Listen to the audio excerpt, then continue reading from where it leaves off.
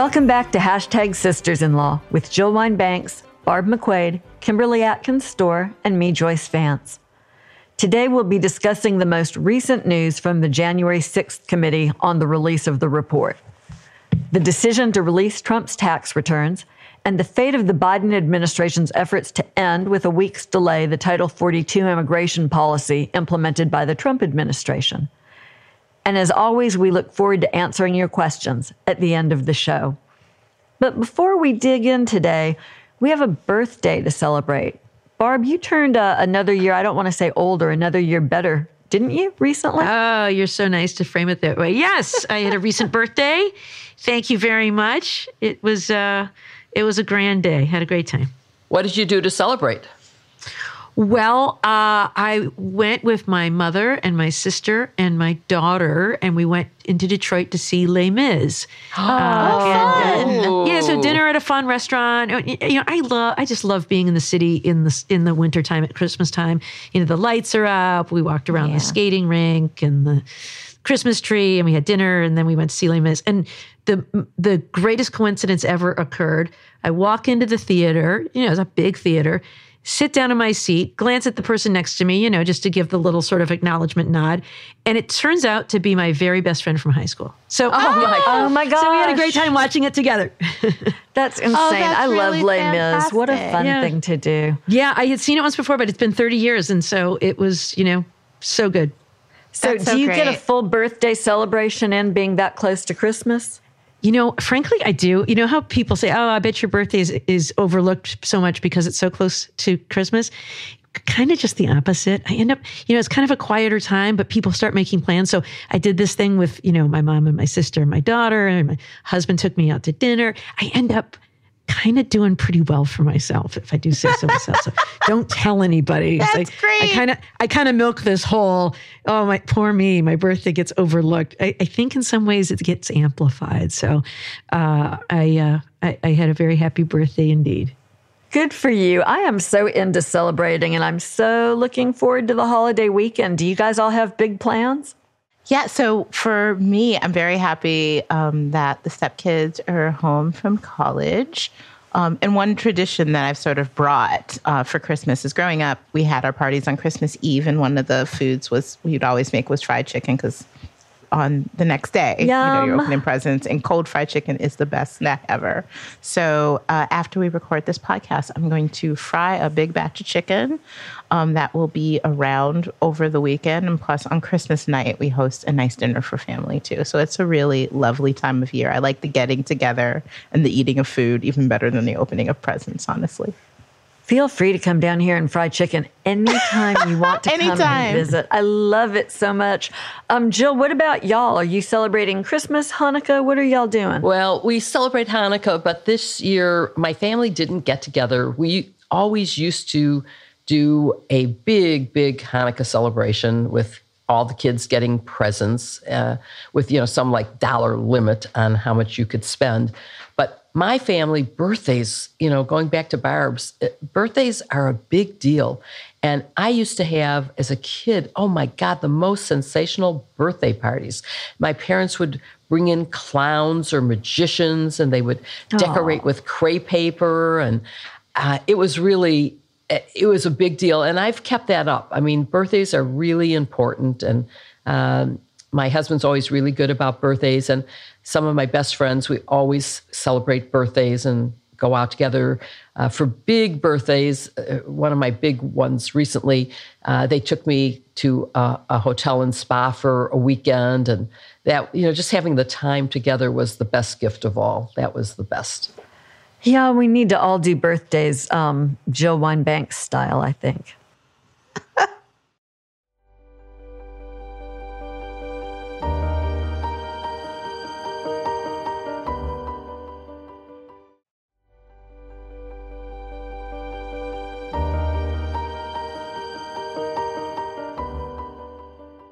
Well, the January 6th report is out at long last. All 845 pages, 4 appendices. Even the executive summary is 154 pages long. The committee has also been posting witness transcripts on their website. And I know that Joyce stayed up all night to write a beautiful summary for her Substack. You ought to read it if you haven't looked at that yet. Joyce, thank you. What a gift to all of us to provide that summary. Kim, you nerd, you were up to 2 a.m. reading the report. So guilty.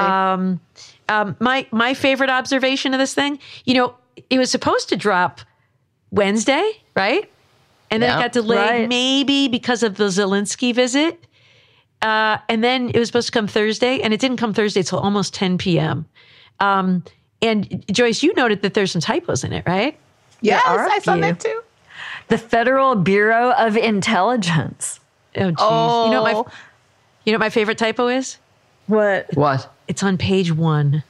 It says, the date of the report is December 00, 2022. Clearly, someone was supposed to fill that in later when they decided which date was coming out. And my God. That's funny. So December 00. I found the typos when I was searching the document, and I was searching for Giuliani, and I misspelled it in the way that I always misspell it. And I'm like, how come there's only 3 references to Giuliani in the report? I realized it was 3 misspellings. Oh my God. That's terrible. Oh, that do they not have spell check? Yeah, it switched the U and the I. Yeah, that's an easy one. Yeah. Oh, well, they were working fast. Yeah, maybe they'll do a amended version to correct the typos. This is for history, folks. Come on. It's like it's like a Sidney Powell filing. You know how like some of those Trump lawyers? Oh, man. Someone reminded me today that, remember, there is the one that was filed. They get the caption wrong, filing in West Palm Beach, Florida. It's crazy. Oh, man. Well, let's talk about the report and what's in it, because it's chock full of great stuff. And maybe starting with the criminal referrals. Jill, I'll ask you about this. The committee suggests to the Department of Justice 4 crimes. The first one was obstruction of an official proceeding. What is that, and do you think it's a strong charge that the Justice Department might actually charge here? I think that is one of the strongest charges. It doesn't have some of the complications of proof that, for example, the insurrection one has. It is clear that the intent of all of the overarching activities of this coup plot were intended to stop the Congress from doing its constitutional duty in certifying the election results.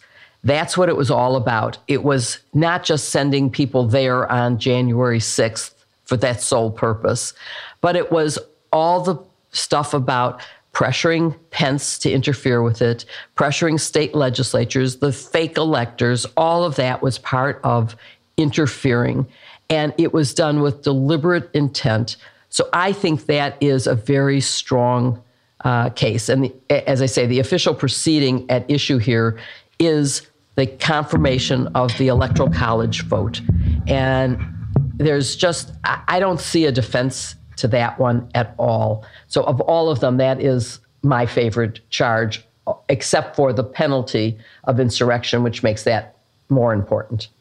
Yeah, we'll get to that one in a minute. How about, Joyce, let me ask you about the second charge they refer to there, conspiracy to defraud the United States. Can you explain what that is? That's what we always called a Klein conspiracy. What's the basis for the charge, and how do you assess the strength of that one? So this comes from, the statute is 18 U.S. Code 371.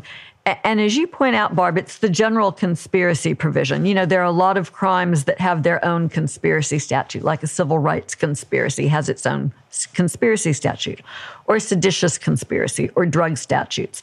371 is sort of the general statute that makes it a conspiracy crime to agree to commit any federal crime. But then there's a second prong in the statute that makes it a crime to conspire or to agree to defraud the government. And that's the charge that's under discussion here. I agree with Jill, the obstruction of an official proceeding, I think it's the strongest of the charges. But the Klein conspiracy provision is also a very strong contender because it involves a group of people who agree to do something that essentially interferes with the functioning of government. It's sort of a conspiracy provision for the obstruction charge. So, is it strong? Is it provable? On the one hand, we can all look at the evidence and draw our own common sense conclusions. The evidence is very strong. But we don't know what additional evidence DOJ has and whether or not there's some form of defense that they see in the evidence that's not publicly available. I think this has a lot of legs. The notion that there was a conspiracy among all of the lawyers who were identified in the report to defraud the government, I think is a place that DOJ could well end up. There is a lot of evidence that ties Mark Meadows into a conspiracy to defraud. But proof beyond a reasonable doubt is a lot more demanding than conviction in the court of public opinion. So I think we should all give DOJ the space to do its job. Yeah, of course, the committee put forward what I thought was an incredibly compelling narrative, but, they didn't have to worry about the rules of evidence. The Justice Department has to make sure, they can't rely on hearsay and some of the things the committee did. They have to worry about defenses. There's going to be a real defense lawyer arguing defenses, whether that's intent or constitutional defenses like the First Amendment. And the witnesses will be subject to cross-examination. These witnesses were not subjected to cross-examination. So that's something that the Justice Department has to do for itself, really push on their stories and really assess their credibility in ways that the committee just didn't have to worry about. And Barb, could I just add one thing based on what Joyce said, which was the reference to all the lawyers who were involved. It's an incredible number of lawyers who are going to end up being defendants, most likely in this case. And I was struck by the similarity to Watergate, where because so many of the defendants were lawyers, the Bar Association did a major overhaul of ethics rules. There are now courses in ethics for lawyers because of it. And it's really amazing. Now, I don't know if it's because so many lawyers go into government service at high enough levels to get noticed, or whether there's something really wrong. I just don't know, but there are a lot of lawyers involved in this. Yeah, and if they passed ethics rules or training or guidance after Watergate, looks like they didn't take. Kim, let's talk about the third charge that the committee suggested. That was conspiracy to submitting false documents to the government. Can you explain that charge? Yeah, that one. So I didn't see that one coming initially when I saw it in the referral. But then when I looked at it, I thought, oh, of course. And this seems like it's right in line. And it's found in 18 U.S.C. Section 1001. And it essentially criminalizes making false statements in matters involving the federal government, which certainly this seems like it would fit the bill, particularly when you're talking about this fake elector scheme where fake electors were found, fake documents were created, all kinds of lies were submitted in terms of a government function. And I think that it is a pretty good fit here. The penalty comes with 5 years, but it's also something that, to Jill's point, there were an awful lot of attorneys involved in putting this together. And I think that's part of first of all, there were,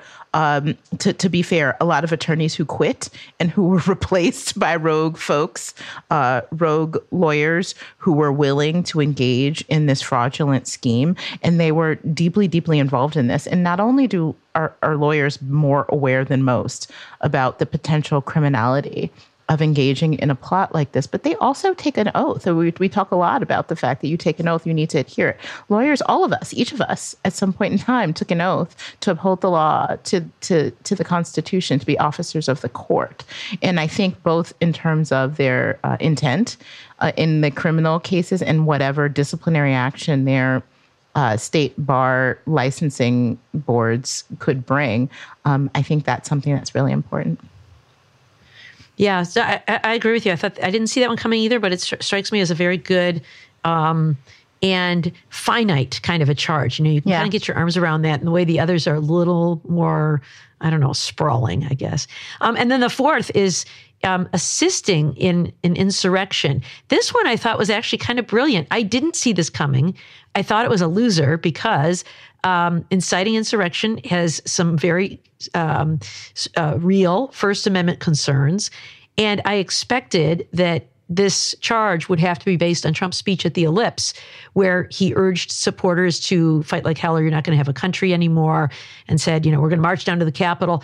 But I thought he threw in enough vagueness to survive the test the Supreme Court has put in place for political speech in that case called Brandenburg versus Ohio. We've discussed that before. The court said before the government may criminalize political speech, it must show that the speaker intended to incite imminent illegal activity and that the speech was likely to produce that result. And so I thought that, it was vague enough. He never said, I want you to break into the Capitol. And he used the word peacefully. He threw that in. So I thought maybe that would be enough to defeat that one. But what they did is they focused on the tweet that Trump sent at 2:24 p.m., an hour after he's back at the White House, and he sees this attack unfolding. It started shortly after 1 p.m. He watches the whole thing on television. And then after he sees that this insurrection is underway, he tweets words to the effect of, Mike Pence didn't have the courage to do what was right. The United States demands the truth. And man, talk about just pouring fuel on the fire. We heard testimony from some of the witnesses who were working in the White House that they were just disgusted by that tweet. And so that's the one that he said assisted insurrection. He didn't incite it. It was already going on, but he assisted because he emboldened and put fuel on the fire. So I thought that was a really brilliant way to frame that one. What did you guys think? You think that'll fly? Can I take a slightly more aggressive position? The appellate lawyer in me, I'm usually so cautious. But I hear you about the First Amendment defense under Brandenburg versus Ohio. And the way I view the evidence is that if you look at it all together, it really is a good incitement charge, because although Trump uses the word peaceful, it's just like this little one word in the middle of this huge speech on the Ellipse where he's in essence winding up this mob and pointing them towards the Capitol. And I think these later tweets and also the 187 minutes where he does nothing provides fuller context for that original speech and shows that he really did mean to incite. But Barb, what I think is so brilliant about what the committee did, and you pointed out, is like so many federal crimes, there are a lot of possible verbs in the statute, right? And so aiding or providing comfort to people is sufficient to ring the bell on this statute. And I think once you look at everything in focus, this charge is much more strong than I originally gave it credit for being. Yeah, these are the things that happen. I love you all. Yeah. I think the waiting was really an important element of his culpability. And the fact that as soon as he said go home, it ended, meaning they were his people. They were under his control, and he knew it all along, and he sat there gleefully watching it. And there's plenty of testimony about him watching it with joy. And I think that when you put it all together, that actually ends up being a pretty good charge. You don't usually have direct evidence of somebody's intent. Right. I mean, every once in a while you get the foolish defendant who says, I really want to incite that mob. But often you have to use circumstantial evidence and pull the inferences out of it. And Barb, I heard you saying this on TV earlier today, and I really agree with this. I think the committee will use, or rather DOJ will use the report. They'll sort of mine it to see what evidence is in there that they may not already have, but they'll draw their own legal conclusions. I think, though, when they look at this, they may well end up concluding that there's sufficient evidence to indict for incitement here. Yeah, I just think it would be poetic justice for Trump to ultimately be prosecuted for something he said in a tweet. Yeah, I am with you on that one. We'll definitely be having a sisters-in-law get-together party if that happens. Hey, Jill, let me ask you about seditious conspiracy, which was not included in the report. You mentioned earlier when we were talking about you thought inciting insurrection was in many ways the most important because it brings with it such serious consequences. Can you tell us what you mean by that? Well, what I mean is that it bars you from holding office if you are guilty of insurrection. So that one becomes really important because it's the only one that has a direct carryover to that penalty of you can't serve. If you took an oath to the office, to the Constitution, which of course the president does, so when he was sworn in, he took that oath, And if you violate that oath by engaging in conduct that is considered insurrection to take down the government, you can never hold office again. So that's why that one's important. Seditious conspiracy is the highest charge that has been brought against the Oath Keepers, and the Proud Boys are now under trial right now. And that is something that DOJ could subsequently add. The problem is the linkage. And right now we haven't seen real clear evidence that links Donald Trump directly to them and to their plans. I mean, the plans they had were clearly laid out in the first Oath Keepers trial, but it doesn't connect directly to Donald Trump. Now, if one of those people from either the Proud Boys or the Oath Keepers ends up flipping and saying, well, here's my phone. I talked to the White House. I talked to the War Room, and the War Room told me that they were talking to Donald Trump, then the Department of Justice could add seditious conspiracy. So it is something that is still possible, but it made sense to me that it wasn't there right now. Yeah, I agree. I think I agree with you that they didn't make that link. But that's not to say the Justice Department won't, because, again, the Justice Department has tools not available to the committee, like search warrants and grand jury, and they might be more inclined to give witness immunity to compel testimony. So we'll see. But yeah, I agree with you. I was looking to see whether that would be in there, and it's not. And I agree with that based on the information they've been able to gather. Well, let's turn to some of the transcripts that have been released, because those are certainly interesting. Joyce, there are an awful lot of witnesses there invoking their Fifth Amendment rights.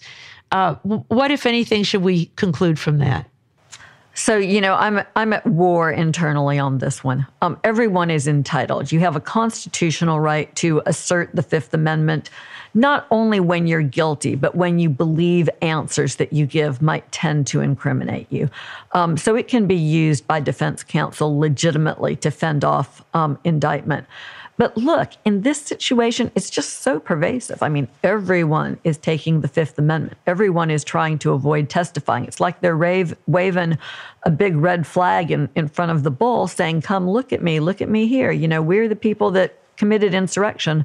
And so my hope here is that although they have legitimately asserted their rights, DOJ will take them very seriously, will take their assertion of the Fifth Amendment at face value, and will scrutinize all of these folks to see what evidence they have absent their own testimony that tends to incriminate them so that they can be held accountable.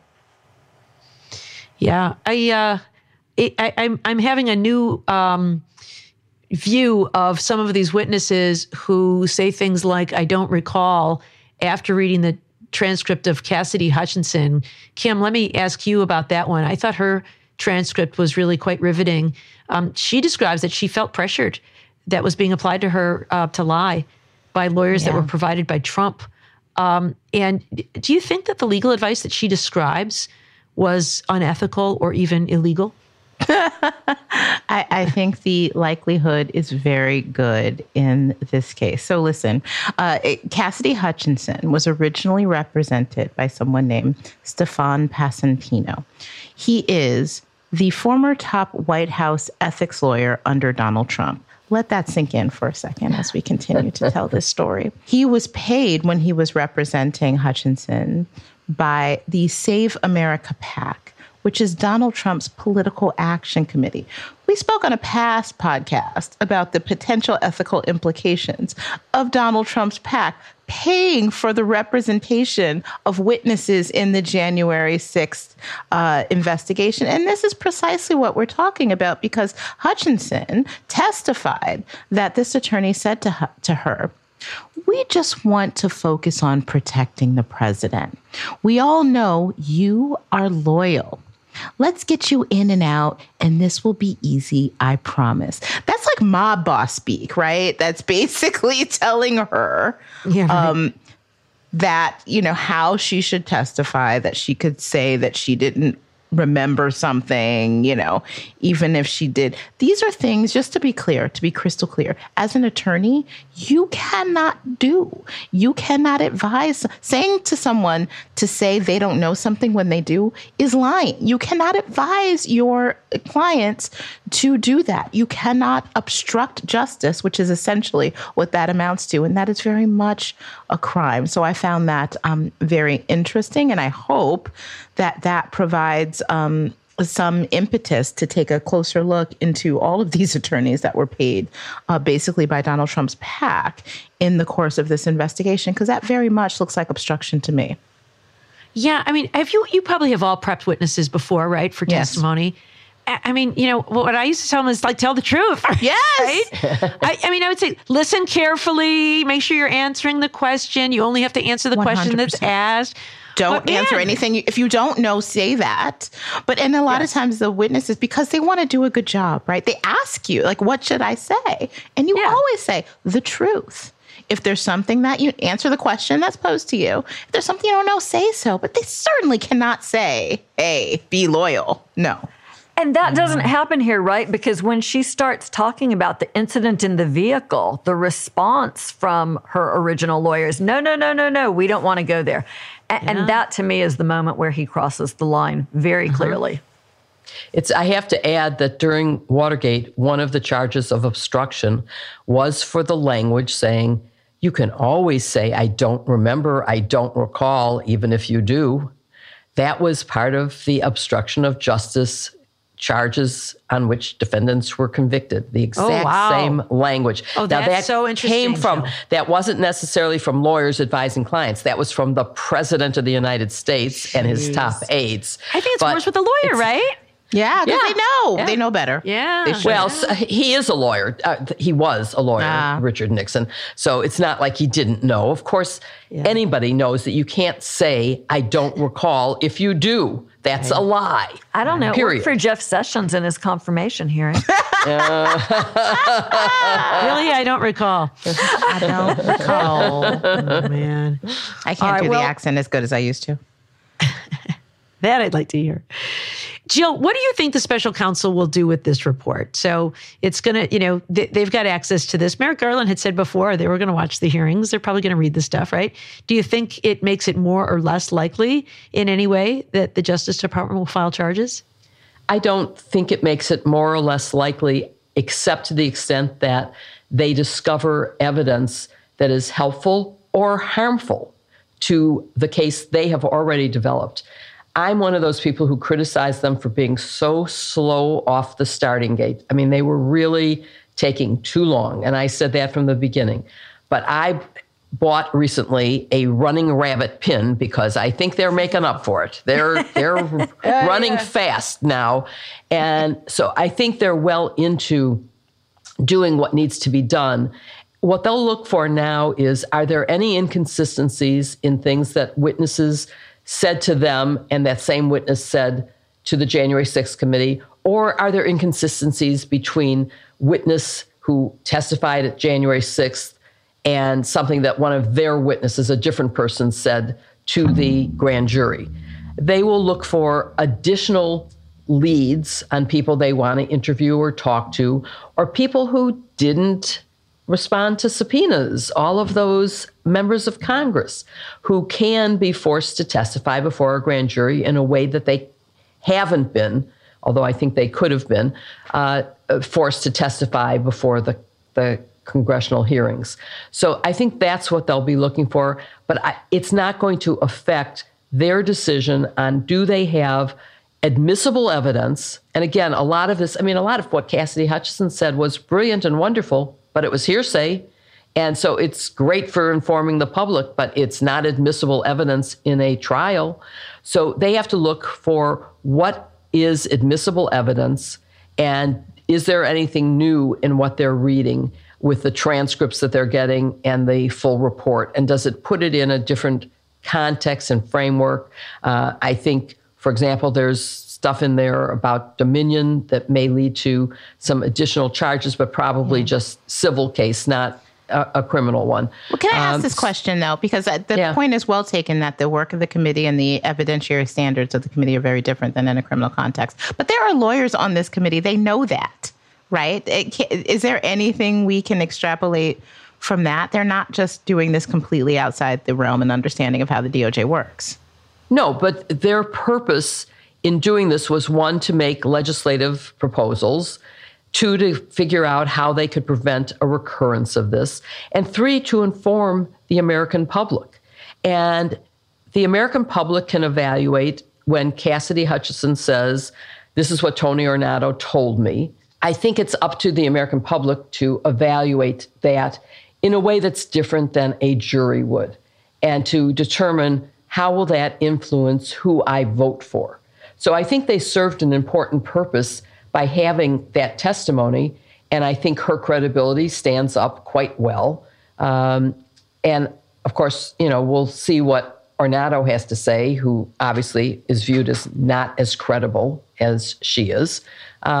So that's how I feel about it. Joyce, let me ask you a question. I mean, certainly we've talked about how all this information is something that the Justice Department will use, but it's so public. Are there ways that might harm the Justice Department's investigation? So, yeah, I think that there really are. And it's tough because I appreciate the point Jill is making, which is that the committee has a different job to do than the Justice Department, right? The committee has an oversight function. They have a protection of democracy function. They have a public information function. They have a historical function. But those functions are a little bit at odds with DOJ's investigative priorities here.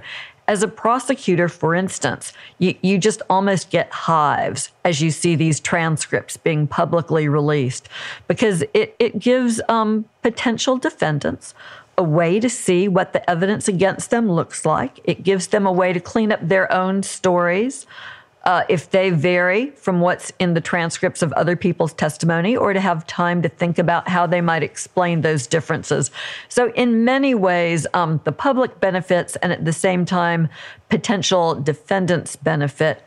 I was a little bit surprised to see this full release. I thought perhaps the committee would hold some things back. One of the explanations that I've heard is that because the committee is about to expire, they felt like they needed to make everything public. But, they could have preserved this evidence by providing it to DOJ. That would have meant that it would not disappear when the new Congress comes into place. So, look, Congress is a political animal. I am, fully cognizant of the fact that this now gives Democratic members of Congress the opportunity when they campaign to say that they stood up for democracy, that they requested that DOJ take an aggressive stance and prosecute these people. And so that political agenda, which is a legitimate agenda, an important one, can sometimes be at odds with the way that DOJ would like to conduct business. And frankly, because the committee was out in front of DOJ for at least a year on this investigation, DOJ really didn't kick it into gear until late last year, early this year, depending on which version you credit. The committee was there first. And so in some ways, I think they feel justified in releasing this information. Yeah, I can only imagine how hard it must be. I've never had to deal with anything like that where, members of the public know more about the case than they do. There's so many people, I've read all the footnotes, and what about Kenneth Cheesebro and, the memo he sent, Oh, man. Kim, let me just ask you one last question. And that is, we've been talking a lot about the impact of this on DOJ. What about the impact on Fani Willis in Georgia? I've long expected her investigation to be closer to done. She talked about writing a final report in December, and now this lands on her desk. What do you think this report, what kind of effect will it have on her work? Yeah, I'm not sure, because she was ahead of the game getting some crucial people in this case to testify, like Rudy Giuliani, like Meadows, like others, even before this report came out. So I'm going to guess, I don't know, but I'm going to guess that she's doing just fine, and that this might supplement and buttress whatever she has. But it's certainly not something that she was waiting on. She seemed to be proceeding pretty expeditiously, and all the signs are that whatever actual action, including charges, may come out of her office before they come even out of Smith's office. All right. Y'all, I may have forwarded this to you guys. I can't remember for sure, but I got, as I'm sure y'all do, just a random quote unquote anonymous email that was sent to my inbox at work last week.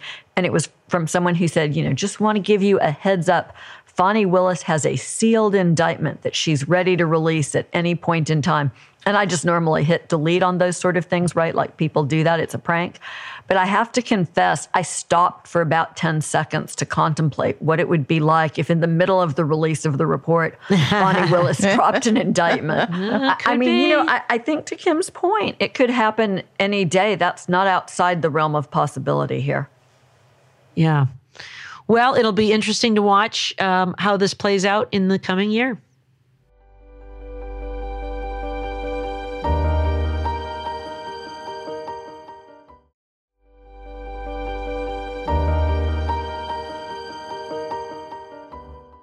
This week brought news that Trump's tax returns may finally see the light of day. It also revealed big problems at the IRS, which didn't follow its own rules requiring regular presidential audits. So, Jill, I want to start with you and talk about this revelation that the IRS which is supposed to routinely audit presidential tax returns, which has in the past, just didn't during the Trump administration. What do you think was involved there? We know that Obama was audited, that President Biden has been audited regularly, but Trump wasn't. Was it political? Was it a funding issue? Was it both? What do you think? I think, first of all, we need to note that the reason there is a policy goes back to Richard Nixon. He tried taking a huge tax deduction for his pre-presidential papers and got caught with that. And the result was a IRS policy. And one of the things that the committee is now recommending is that it become a law, not just policy, that they do it. The original excuse, by the way, was one thing. Now it's developed into something else. What's interesting is that the audit that was finally done of Trump didn't start until Congressman Neal made the request for the returns under the proper statute that he has the authority to do that. Now, was the failure to do the audit until then political? Well, I guess many of us are probably suspicious that when the boss is the subject of the audit and has long said, I didn't do anything wrong and any investigation of me is a witch hunt, that probably there was some pressure not to investigate. In the same way that Mnuchin didn't turn over the tax returns, even though to me the law is quite clear and says when asked, he must turn it over. That seems political to me too. But there is now some issue being raised that there isn't enough funding for this, that there isn't enough expertise, that no president has had such a complex business corporate arrangement, and that, frankly, IRS was outgunned, that they really didn't know how to approach the investigation of such a complex corporate structure.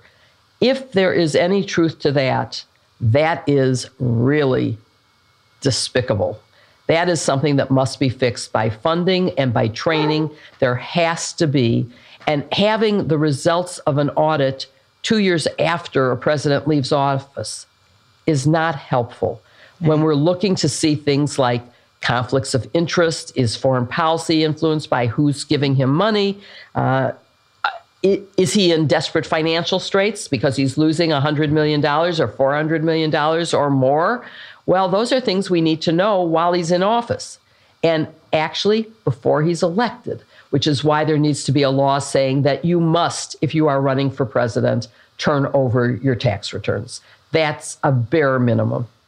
And I will just say briefly, Jill, the points that you make are so important because I believe the reporting that Trump's tax returns were such a indecipherable mess with all the pass-through organizations and the complications and how complicated they were. That's precisely why most presidential candidates put their stuff into blind trust. That is why they don't have this kind of income streams when they're running for public office, so that you don't have to disclose this kind of messy, indecipherable financial state that you're in. Everybody did it. People who may even have been richer than Donald Trump. Sorry to state it. Mitt Romney did it.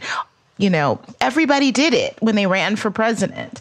It's not hard to do. The precedent is set, and I think that should be the law as well. But Joyce, I want to talk about what we know so far about Trump's filings themselves. They have not yet been released. But do we have enough information to know if anything dodgy was going on there? And how does that fit with the New York Attorney General's investigation into his finances? Yeah, right. The plot thickens. The important thing here is less what we, the public, know and more what red flags are emerging for the IRS, right? Trump did not have the mandatory audit that he should have had as a president, but there are now real reasons for the IRS to take a good look at his taxes. The committee questioned the legitimacy of some of the deductions he took. There was one big one for $916 million, questions about the legitimacy of loans that were given to his children. And some of the members of the committee said on Tuesday that the tax returns were very short on substantiating details. There was reporting that they had expected, voluminous materials. And instead, it was just a few simple boxes, which just didn't seem to be what you would expect for the complicated corporate infrastructure that Trump has created. So what this really does is it highlights the need for a credible IRS process. They're the experts. Some of that stuff that looks dodgy might, in fact, be legitimate. But, something that I think about a lot is my accountant won't let me take really basic things as business-related tax deductions. And it looks to me like there was a different standard for Trump than there was for me. And I hope the IRS will shake that out. And Barb, that leaves me with an honest question. We have the Supreme Court cleared the way by saying the Ways and Means Committee has the authority to request and release Donald Trump's tax returns. But there's a different question. Should they be released? You have Republicans saying that it's just political and turnabout will be fair play. But are there actual legitimate concerns about privacy here? I mean, if they were part of the investigatory and oversight function of Congress, why do we need to see them? Yeah, they are and they aren't. I'm kind of conflicted on this. When you're a prosecutor, for example, tax records are given extreme protection. They have to be locked. You have to get a court order to obtain them. You can't get them with an ordinary grand jury subpoena. And that's because of this idea that tax returns are so private because they show sources of income and dependents and deductions and all other kinds of things. But in this case, the committee met for 4 hours behind closed doors, so we don't know exactly the basis for their decision to release these. And because we have not seen them yet, they are being redacted to remove things like Social Security numbers and the like. We haven't seen them yet either. But what they said is they thought that it was important in interest of transparency for the public to see these tax returns. They believe that when a person runs for president, it is a norm to share these things with the public. Trump, of course, broke that norm. And so I think that's why they feel like perhaps he's a little different than others. But they also noted that he had a lot of irregularities in the returns themselves in terms of what he claimed as deductions and business losses and other things. And so perhaps they believe that, if the public is to see these, it will give people more comfort that there really was something amiss here. So I don't know, but we'll find out in short order why they were disclosed.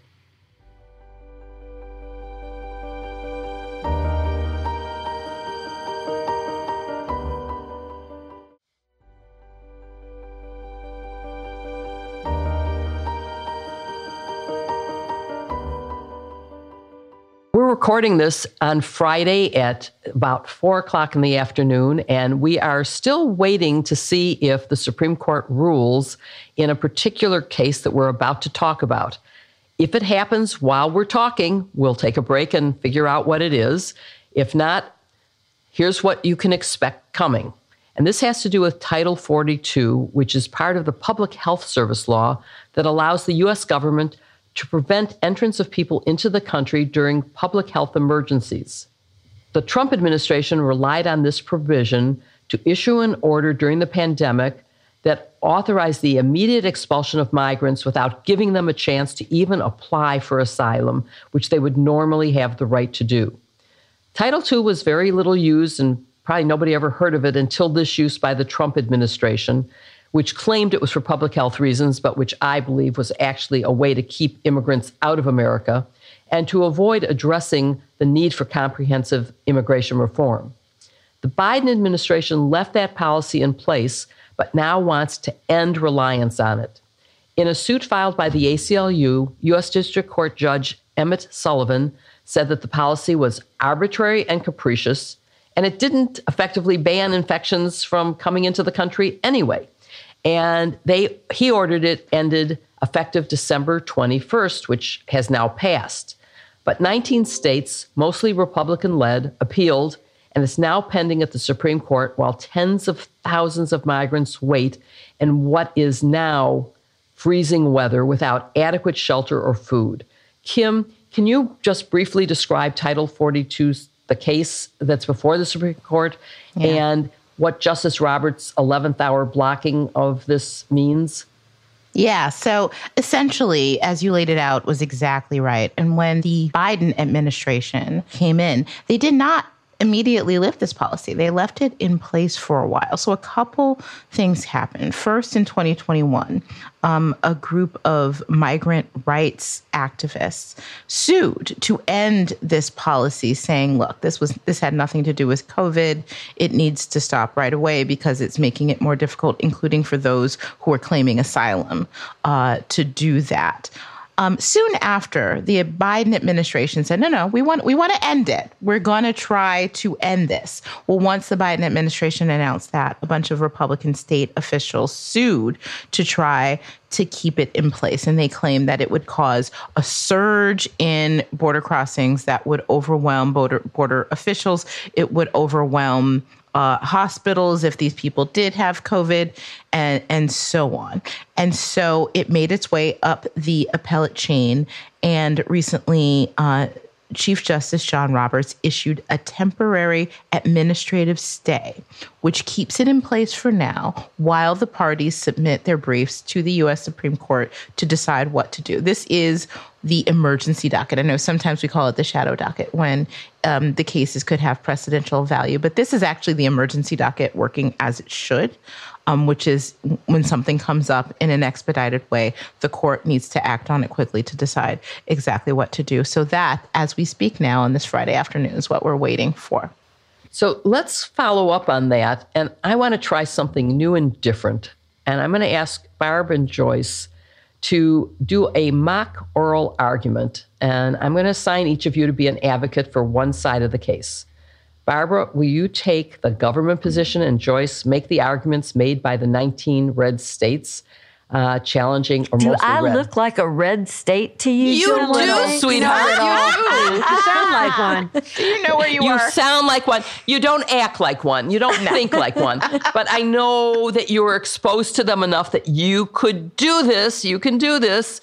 Remember, we'll all learn to argue any side of a case. Court. That's what we're trained for. Yes, exactly. We're trained. So, Barb, start out as if this was oral argument at SCOTUS, and then Joyce is going to answer you, and then I'll decide if either of you gets to have some rebuttal.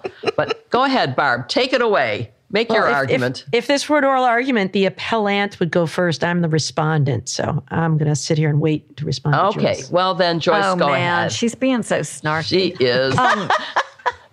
But I knew she was going to do that. So look, I'm usually able to argue both sides of anything, but I just have to be upfront here and say that I think the states have it wrong, both legally wrong and morally wrong. The states aren't really arguing, and I'm just not going to be their advocate here, but I will explain their argument. They're not really arguing that Title 42 is necessary for public health, but rather to control the border. So the question is whether the Supreme Court should keep Title 42 alive as a border management tool, even though what it's specifically based on is a public health statute, and it was always supposed to be temporary.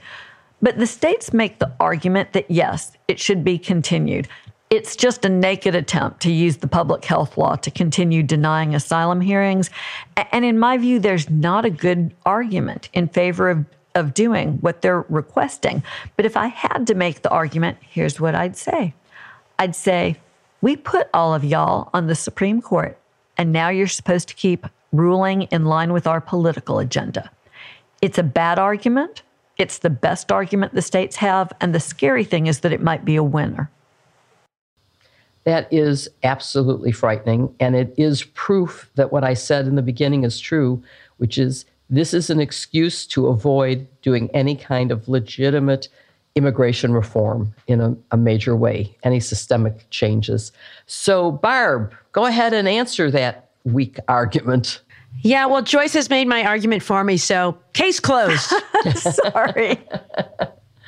Well, Joyce makes a great argument for the government's position, but in the big picture on all of this, the government is arguing that this stay should be denied long term. It will expire on its own on December 27th, and so this is sort of the what next. And the government says that the stay should be lifted, and Title 42 should not be used to prevent people from entering the country. But big picture, the government is actually defending the right of the government to enact these kinds of rules under Title 42.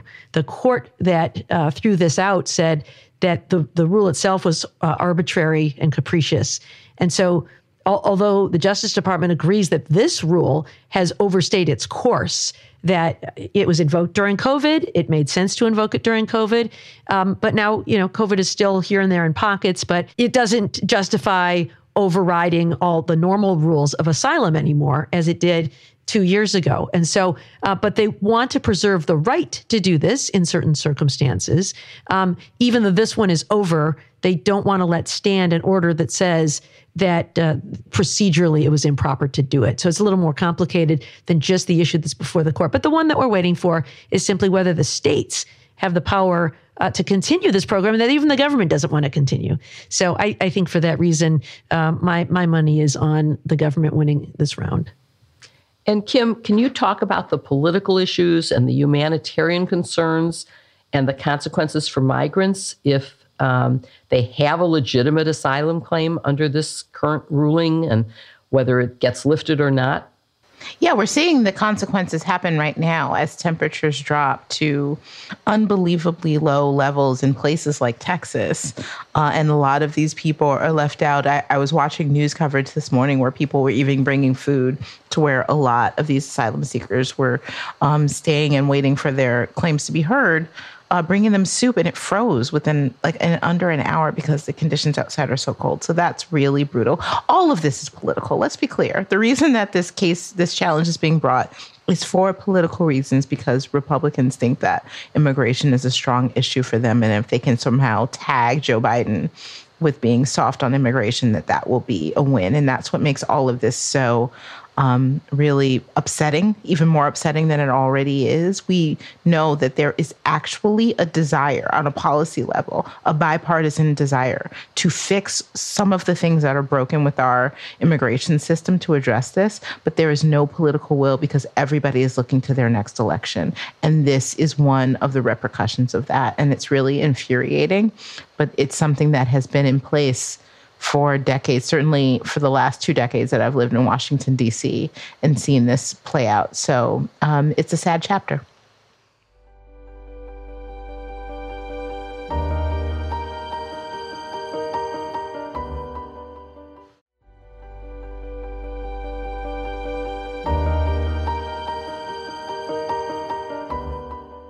Well, now it's time for the part of our show where we answer questions from our listeners. This week, we had a lot of questions, and they're all absolutely fascinating, but we have picked a few to start out with. Our first question is from Ed in Alexandria, Virginia. Jill, I think this one is for you. Ed asks, during his term, President Trump spoke for the government's executive branch. Can the government claim First Amendment rights? Well, the government gives First Amendment rights. It's prohibited from interfering with them, but it doesn't enjoy them. It's an individual right. On the other hand, there was something sort of related to this question that I found interesting, which was a law school classmate of mine who is a federal district court judge ruled in a case where Donald Trump was trying to prevent people from getting on his Twitter account, his personal one, the @real Donald Trump. And she ruled that it was, in fact, a government site because of his position, and that he could not block people from that would violate their First Amendment rights. So I thought that was interesting. Hey, Barb, a process question for you from Amy. She asks, could you please review the process for impaneling a grand jury? What does the DOJ or Jack Smith need to do to initiate a grand jury? When is one used?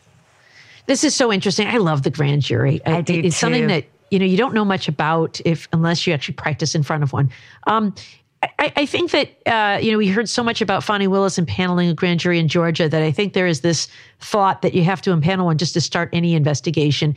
And typically, they're already there. In Detroit, when I was working there, we had 3 grand juries operating at all times, 2 that had a life of 6 months each, and 1 that had a life of 18 months, so that they would look at the longer term investigations.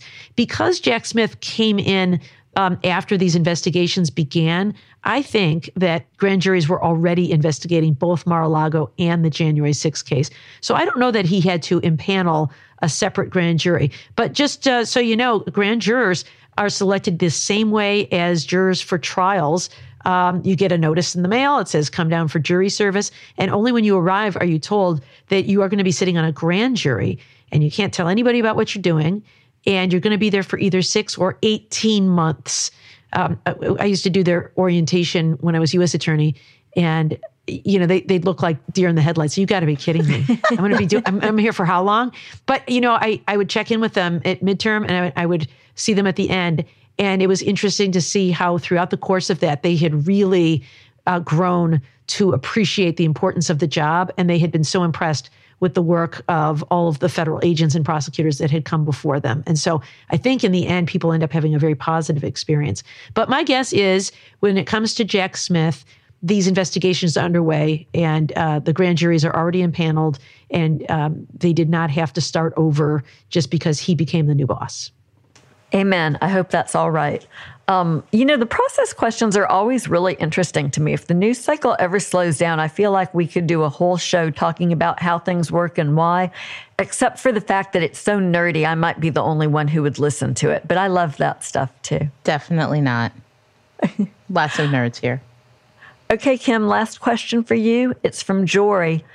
As we are in the thick of the holiday season, can you give an overview of the reindeer rule in regards to public holiday displays and whether we can expect any changes after recent Supreme Court decisions like Kennedy versus Bremerton School District? Before you answer, I just have to say, if #Sisters-in-Law ever writes a Lifetime Christmas movie, I want to call it the reindeer rule after this question. I think that's our movie. Yes, this is a really interesting question. So the reindeer rule holds generally that when a municipality or other public entity creates some sort of holiday display that includes something like a nativity scene, so long as it has a significant amount of other secular imagery, like a reindeer, which is why it gets a reindeer rule, or a tree, which actually the Christmas tree is actually not a religious symbol, or, snowflakes or things like that, it will generally be found to be okay. It does not violate the prohibition of the Establishment Clause of government-sponsored religion. Well, what we have seen in recent years is an increased push to have more religious imagery in public spaces. And I think that's what Jory is referring to with not just that one case, but a lot of cases in the last year or two at the Supreme Court has really blurred that line when it comes to the Establishment Clause and made it a lot easier for people to display religious imagery in public spaces. I think perhaps, I haven't heard anything yet. I looked around and did a little research. I don't see any current big challenges underway, but I think perhaps this year and in the years to come, there may be more of a push to do that for the purpose of bringing these kinds of cases and pushing that envelope. So I'm going to watch this space. I think as of now, if you see, Mary in the nativity scene alongside Rudolph the red-nosed reindeer, it's going to be okay, but we'll keep an eye on it. Thank you for listening to #Sisters-in-Law with Jill Wine-Banks, Barb McQuaid, Kimberly Atkins-Storr, and me, Joyce Vance. You can send in your questions by email to sistersinlaw@politicon.com or tweet them for next week's show using #Sisters-in-Law. Go to politicon.com/merch to buy our shirts, hoodies, and other goodies just in time for the holidays. And please support this week's sponsors, Osea, Malibu, Lomi, HelloFresh, and Hold On Bags. You can find their links in the show notes. Please support them as we love them and they really make this show happen. To keep up with us every week, follow #Sisters-in-Law on Apple Podcasts or wherever you listen. And please give us a 5-star review. It really helps others find the show. See you next week with another episode. #Sisters-in-Law. Who's Fig? My boxer. Can you? I don't know if you can see her. No. But Fig understands. Go get your sweater. Wait, Fig has a sweater? Fig is a boxer, and boxers don't have very much hair. So when it's this cold, she has to wear a sweater. Really? She really likes it. When it's this cold, Did you make it for her? Should wear a little something. I have never knit a dog sweater. I really need to get my act together. And Yes, do you that. do. My husband gave me a pair of pajamas that match a sort of pair of pajamas that he got for Brisbee. So I love that. we're That's so cute. That's Wait, I'm sorry. awesome. You and Brisbee have matching pajamas? Is that what you're telling me? yes. I see. I'm Do going to they take have a the little picture. feet in them? Mine do not. No, it doesn't. I love this so much. I know. We're going to have a picture of it, but because of COVID, I didn't want to get too near anybody, so I haven't done it yet. So I'm I don't saving know my about a picture, pajamas. Jill. That's the kind of thing that once you see, you can't unsee. I don't know. Might be too much for me. We'll So see wait, how Jill. it comes out. Hey, I Jill, posted can you one of me in a Dalmatian outfit. Remember I that? love that. I do. So if it's- And, Can you I think explain you this and to me? Brisbee in How did matching your PJs husband is find gold. matching pajamas for you and Brisbee? Like, where did he look for that? He saw it in some catalog and was so excited he couldn't believe it. And of course, he bought himself a pair that his is only pants. He didn't get the top for himself. So I And don't what's the think he can get pattern? a Is picture. there like a Dalmatian dog print on it? No, it's got a tiger and it's green. It's a Christmas theme. Wait a minute. You and Brisbee are dressed up in tiger pajamas. Yeah. can I just say, I am so happy that Jill and her husband found each other.